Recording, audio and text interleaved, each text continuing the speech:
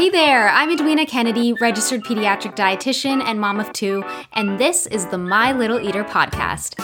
Each week, I'll be dishing out all the best info on feeding and nutrition for your baby and toddler, answering all of your what do I do when scenarios, and helping you gain complete confidence in not only feeding your child, but in parenting as well.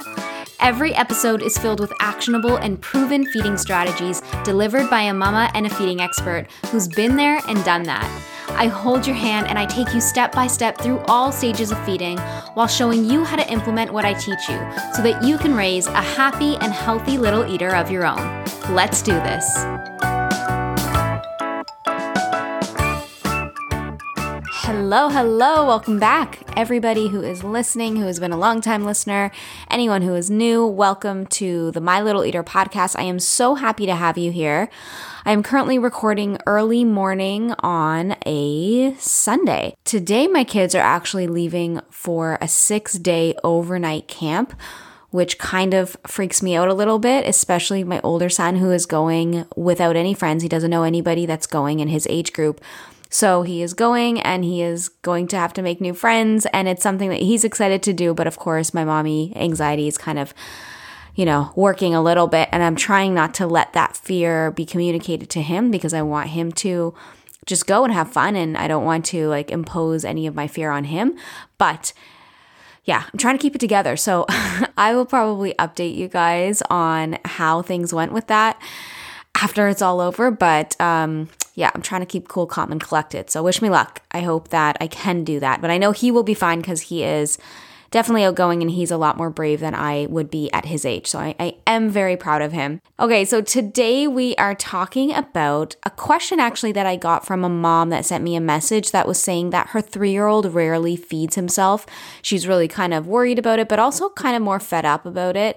And I do get questions like this a lot, more than I actually expect for toddlers, because I think what happens is sometimes we get into this situation where we start to feed our child because of a certain circumstance. So maybe they started self-feeding, but then at some point, maybe they got sick and they wanted to kind of be a little more coddled and you started feeding them and then it never really stopped. Or a lot of times what happens is a child who is underweight or who you perceive to not eat a lot of food, just kind of doesn't eat what you think at least they should be eating, or again, maybe underweight actually, falling off their growth curve or whatever it is, it becomes this need almost that you feel like you have to feed them in order to get them to get enough calories in. Otherwise, they're not going to eat, or they're going to eat really slowly, or they're going to only take a few bites. So that can be how this kind of issue starts. Other times, I know that some kids don't even ever get the chance to feed themselves. So for example, maybe they were spoon-fed as babies and it just kind of continued on into early toddlerhood, and then they kind of hit 2 years of age and you're like, okay, feed yourself. And they're like, why and how? And I've never done this before, and why would I ever start? So definitely a lot of reasons why this can happen. And I can totally understand the frustration. And I think it's something that we do need to nip in the bud. I don't necessarily believe that this is something that we should encourage for longer than necessary. There are so many benefits of self-feeding, not just for you, I'm talking for the child. And it is a crucial part of being able to, again, practice oral motor skills, important, but what's more important is to be able to regulate their appetite and eat according to their hunger and fullness cues without having some external factor, aka the parent, kind of shovel food into their mouth because they're distracted. They're kind of all over the place. They get used to things. They get used to eating certain amounts because you told them to eat them, or you are literally feeding them the whole time, and they just become passive in that whole experience. And we don't want that to happen. We want them to be active participants. We want them to be able to tune in to their hunger and fullness cues. We want them to have full control over that experience. That is such an important part of setting them up for healthy eating for life, I guess. So I will say that we need to break the cycle, because really it is a cycle that is happening. And I'll explain a little bit about what I mean by this. So if you want my honest opinion, what we're doing is we're teaching our kids that we will feed them at mealtime. This is how it works. So your child is very, very in tune, very communicative, very perceptive. And when we show them that a certain action results in a certain result, then they pick up on that and they learn that behavior very, very well, very easily. And so a lot of parents will say, well, I'll sit there and I'll, give them a few minutes or even 10 minutes, and they decide they don't want to eat, or they don't pick up that fork, or they don't pick up that spoon, and they're not feeding themselves, or they're whining, or they're crying. They want me to do it for them. And so I pick it up and I feed them. That is teaching your child that that is expected, and that if I just wait here long enough, or if I cry long enough, or whatever it is, mom or dad will feed me. So basically, in order to change this, we have to change our behavior. We have to break that cycle in order to teach them the new consequence, which is you can feed yourself. Mom's not going to feed you, right? And when I say consequence, by the way, that doesn't mean a bad consequence. It just literally means the natural reaction, the natural occurrence of events that happens after that. So I want you to realize that this is something that you can change, definitely. And it's not necessarily going to be easy, because anytime we try and introduce a major transition, which I would consider this sometimes a major transition for some kids who have only been used to being fed, it can result in some protest. And it's normal and natural. And I want you to also know that that doesn't mean we need to stop what we're doing or abandon ship. It means that we should expect it, but we're going to help our child through this, right? So it's like any other thing that we want our child to learn and grow into. Sometimes, even us, thinking about a transition that you might have to make in your life, sometimes it could be like, I don't want to change. I don't want to go through this experience. I don't want to have to, go through this learning curve, whatever it is. But also knowing it's better for you and yourself, and you have to kind of get through that period. What you need during that time is support. What you don't need is someone to tell you, you never have to do this, right? So the same thing goes with our kids. So expect some protest, expect a little bit of crying, maybe expect a little bit of, not even eating some meals. And that's going to be a huge part of preparing ourselves for this, because again, especially if your child is one that needs calories, especially in your eyes, sometimes they're totally fine, but we think that they're not eating enough, which, by the way, if you are really wanting to know how much toddlers are supposed to be eating and all that stuff, you need to check out my toddlers course, because I will cover all of that for you.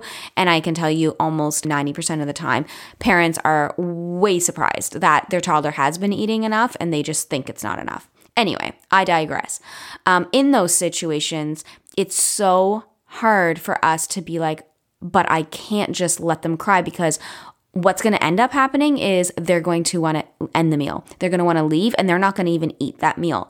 And that's like not an option for me and my kid. My thing that I want to tell you, and again, toddlers course totally covers all this and explains why, but kids have it's very natural for kids and toddlers especially to have skipped meals, skipped snacks, fluctuating appetites, and they really still get the calories they need, and they really still get the nutrition they need, even with one skip meal a day or one skip snack a day, even with nibbles taken at a certain meal and nibbles taken at the next meal.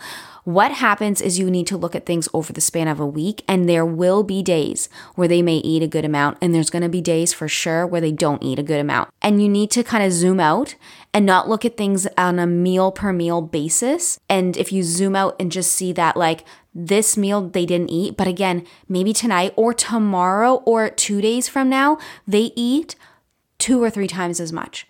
And that is going to balance things out. And I know it's hard to understand. Again, check out the toddlers course if you are really wanting to learn more about this, but it is like so helpful to be able to do some of these things when you understand what is normal and what they need to thrive and all that stuff.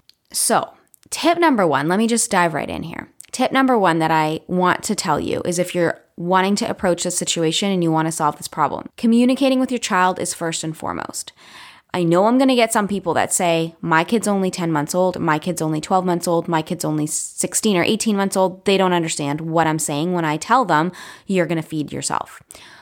I highly disagree. And I have seen this over and over where kids, babies, toddlers, all of them, they can understand, especially our actions, but also when we treat them with respect and when we treat them like adults in that sense that we are going to communicate what we are going to do, what we want, what our expectations are, paired with an action, then they can understand when they see that, that communication plus that action happening together over and over, they totally can pick that up. They may not be able to verbalize back to us that they understand, but they understand. If they didn't understand, then guess what? This problem of your child waiting for you to feed them wouldn't even be there because they understand the action, right? They also understand your behaviors of stress and anxiety or worry or frustration at the table when they don't pick up that spoon or fork or finger food and try and feed themselves, and they see what you do to react to that. They see how you go in and feed them, and they learn that behavior. So talk to your child. I always say, what's the harm anyway? Tell them first and foremost, hey buddy, I know I've always been feeding you your meals. I know that mommy usually spoon feeds you, but today at lunch, you're going to do it yourself, okay? And mommy's going to eat her own meal. And that's just as simple as that. That's all you have to say. That's all you have to prep them with. But you can remind them, if you said that earlier in the day, remind them, approaching that mealtime, remind them at the beginning of mealtime, give them that heads up. They hear that. And that's just like a little seed planted in their mind first. Then you will follow through with action. And this may not, happen in one meal where they will fully understand, but they're going to know, obviously something was up, things changed that one meal, what happened. Yes, there might be some crying around that or like confusion around that, but we've got to stick to our guns and kind of just stick with not feeding them and recommunicating what is happening and helping them through it. I know you're so upset, mommy. You want mommy to feed you.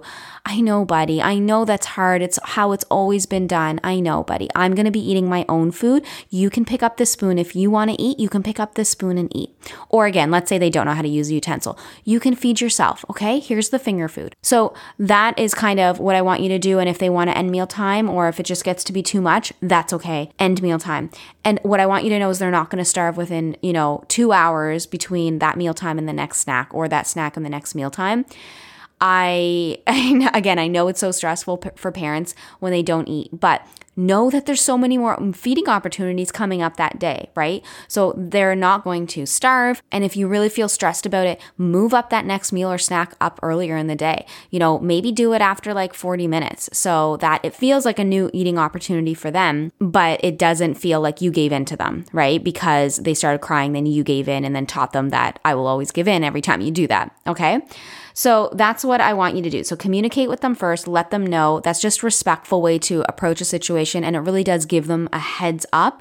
And after, so let's say you do this one meal, second time you do it, okay, they're going to start to piece together, okay, this is what mom meant because this is what happened last time. Maybe it takes 2 or 3 meals before they really understand this is serious, because this is another part of it, right? You may have backed out on your word before, right? And you may have tried something like this, but it was kind of wishy-washy. They need to see that this is a very firm and strict boundary or a very firm and strict kind of way of moving forward. There is no wavering here. So when they feel like, okay, no, there is no wavering, this is what it is actually going to be, and I can't cry my way out of this, or it's not just for one meal, it's going to be always, then they are going to be enticed to change at that point. That is when they can feel like, okay, I've got to settle into this new kind of role, this new experience, this new circumstance, and they will rise to the occasion at that point. But again, we need to give them that opportunity to rise to the occasion. Okay, so communicate with your child, set that expectation for them, and follow through with the action. All right, so that's tip number 1. Tip number 2 is when you're doing this, definitely try and make this easier for them by giving them a food that you know they love and is easy to eat. So this is not the time, especially if it's like, a few days that you're like dedicating to this and you want to make sure that you teach them this. This isn't the time to give them like totally new foods or maybe really challenging foods. I would probably stick with like the foods that they love, or again, are kind of easy to take in, are easy to pick up, that kind of thing. So that means you're going to either maybe have some bite-sized pieces ready for them. Maybe it's long finger food shapes. Doesn't really matter as long as your child can find it convenient. And I would say is like, it's the most preferable way for them to eat. If it is a pureed food, if it's a mashed food, whatever it is, what you can do is preload a spoon or a fork for them. So again, don't make it too difficult for them in the beginning. And if they don't know how to use a utensil, Don't stress out about it. Literally, like, let them use their hands, let them get messy, let them just touch and explore it. It's not going to always be perfect in the beginning, but you kind of have to start from that position. Now, if your child has sensory issues, they don't like touching food, they have any delays, like developmental delays, motor delays where they can't use a utensil, they can't feed themselves, that's a totally different issue. That's a podcast episode for another day and likely needs a feeding evaluation. So that is not the circumstance that I'm talking about here. I'm talking more about a child who can feed themselves but won't feed themselves, okay? Now, another thing that you can do, because sometimes, again, this can be very overwhelming for parents, and I totally get that, and maybe even for the child. So you can start, if you want, you can start with 1 meal per day that you're doing this. So you could do like every morning at breakfast, right? Or every dinner time or every snack time even. You could choose a snack where maybe, you feel a little bit better if they skip it, but you don't want them skipping breakfast, lunch, and supper. That's totally fine. But the only thing with that is that you have to understand this is going to take way longer than kind of going cold turkey and announcing that, from now on, you're going to feed yourself. Mommy's going to eat her own meals versus like, oh, we're going to do it just for this meal or just for the snack, but then every other time I'm going to do it for you. I think that can work in certain circumstances, so I'm not going to say don't do it. It's more my kind of fear around it is that it's going to drag on and it can cause confusion in a lot of kids because sometimes you feed me, sometimes I have to feed myself. Which one is it? What's the real boundary here? It's not clear to me. That makes things more frustrating for a lot of kids, and I totally understand why that would be. So you might want to test it out, but if you find that it's like, been a week and it's not working and there's frustration all around, I do suggest going cold turkey with this because, yes, like I said, maybe 1 meal, 2 meals, it's not really a great time, but after that, they will get it. And after that, it will be much quicker and easier for them to understand what you're trying to communicate to them. What is it you're trying to teach them, right? So that is kind of my recommendation. So if you want to ease in, you can try it with 1 meal a day, moving up to 2 meals a day, moving up to 3 meals a day. But you may find that it's kind of better to go cold turkey. So anyway, I will give you that option there. Since we are on the topic of transitional methods and kind of easing in, let me give you a few more tips if you're going to go this route to just give you a little bit more flexibility in some things that you can try. What you can do is have a doll at the table, or like a stuffy, right? Put it up like, they're going to join us for a meal today. And you can have your child try and feed, quote unquote, feed that doll or feed that stuffed animal. So it might be just a fun game. You can just kind of laugh about it. Oh my goodness, can you feed Mr. Bear this chicken? And, clap for them and kind of make it like a fun little thing. And then you can ask them, okay, now can you feed yourself that chicken? Wow. Or maybe can you feed mommy this chicken? So have them feed you. So even if you just had them feed you for a few meals, get them used to it, and then you continue to feed them their own food during that time, that's fine. You can ease into it that way, but make sure you move them up to them feeding themselves. And you might have to kind of slow down a little bit and take longer breaks in between feeding them so that hopefully they will be more enticed to feed themselves in the meantime. That's actually another good little tip there is like, if you're used to kind of always being, which is great, so responsive, like, feeding them their food right away, perfect pace, they never have to wait, they never get frustrated, maybe pretend you're distracted a little bit at the table. So, okay, here's 1 bite of food, and then you're like, okay, I'm just going to feed myself now. And you take some time, like take a full minute or 2 to feed yourself and let them wait a little bit, but have that utensil there for them, have those finger foods or whatever foods in front of them so that they can pick up and feed themselves if they choose during that time, or maybe will be more enticed to do it because you're taking long, you're distracted. It's like kind of frustrating, right? So you're giving them a little bit more incentive to do that. So slow down the pace that you feed them so long as they have food that they can eat themselves on their plate or on their high chair tray. What you can also do, and I really like this one too, is you can do, 1 bite for mom, 1 bite for you. Okay, so you're going to feed yourself. We're going to count to 8. So you're going to give mom a bite. 1. Okay, that's 1 bite for mom. Okay, now it's your turn. You're going to feed yourself. Ready? 1 bite for you. Oh, good. Okay, now 2 bites for mom. Ready? Can you give mom the second bite? Good. And you can kind of alternate like that so that, maybe you can even say, we're going to get to 8 bites, okay, all together, something like that. So they, again, see it. It's a bit more fun. It's a bit more of a playful way to approach it. They are counting. They're focused on counting. They're focused on like this kind of just fun interaction. And so do that with for yourself, or do that with the doll. So if they're feeding the doll, okay, 1 bite for the doll. Okay, now 1 bite for you. Oh my gosh, good job. Now you're up to 2. Okay, let's get to the third one.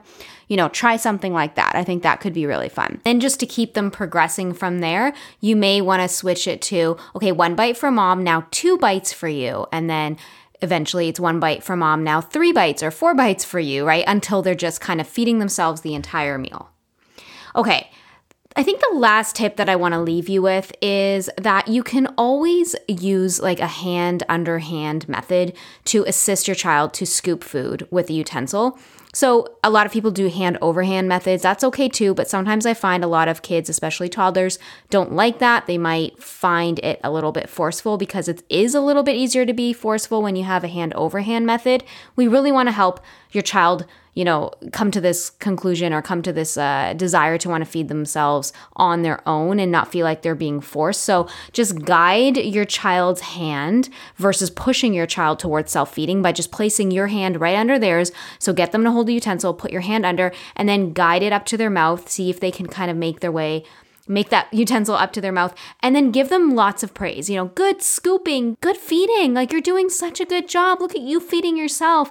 Oh my goodness, look at that aim. It's going right in your mouth. What a good job. So that is kind of my final tip. And I think no matter what method you choose, the biggest thing that I want to leave you with is that consistency is going to be key in whatever you are doing. Anytime we kind of rush in and come in with that backup, bite of food that we're just going to feed them because, I just don't want to deal with this, or, they're just, they're taking too long to learn this, or it's already been 5 minutes at the table and I don't want to end the meal and I really just want them to eat, so I'm going to come in and feed them.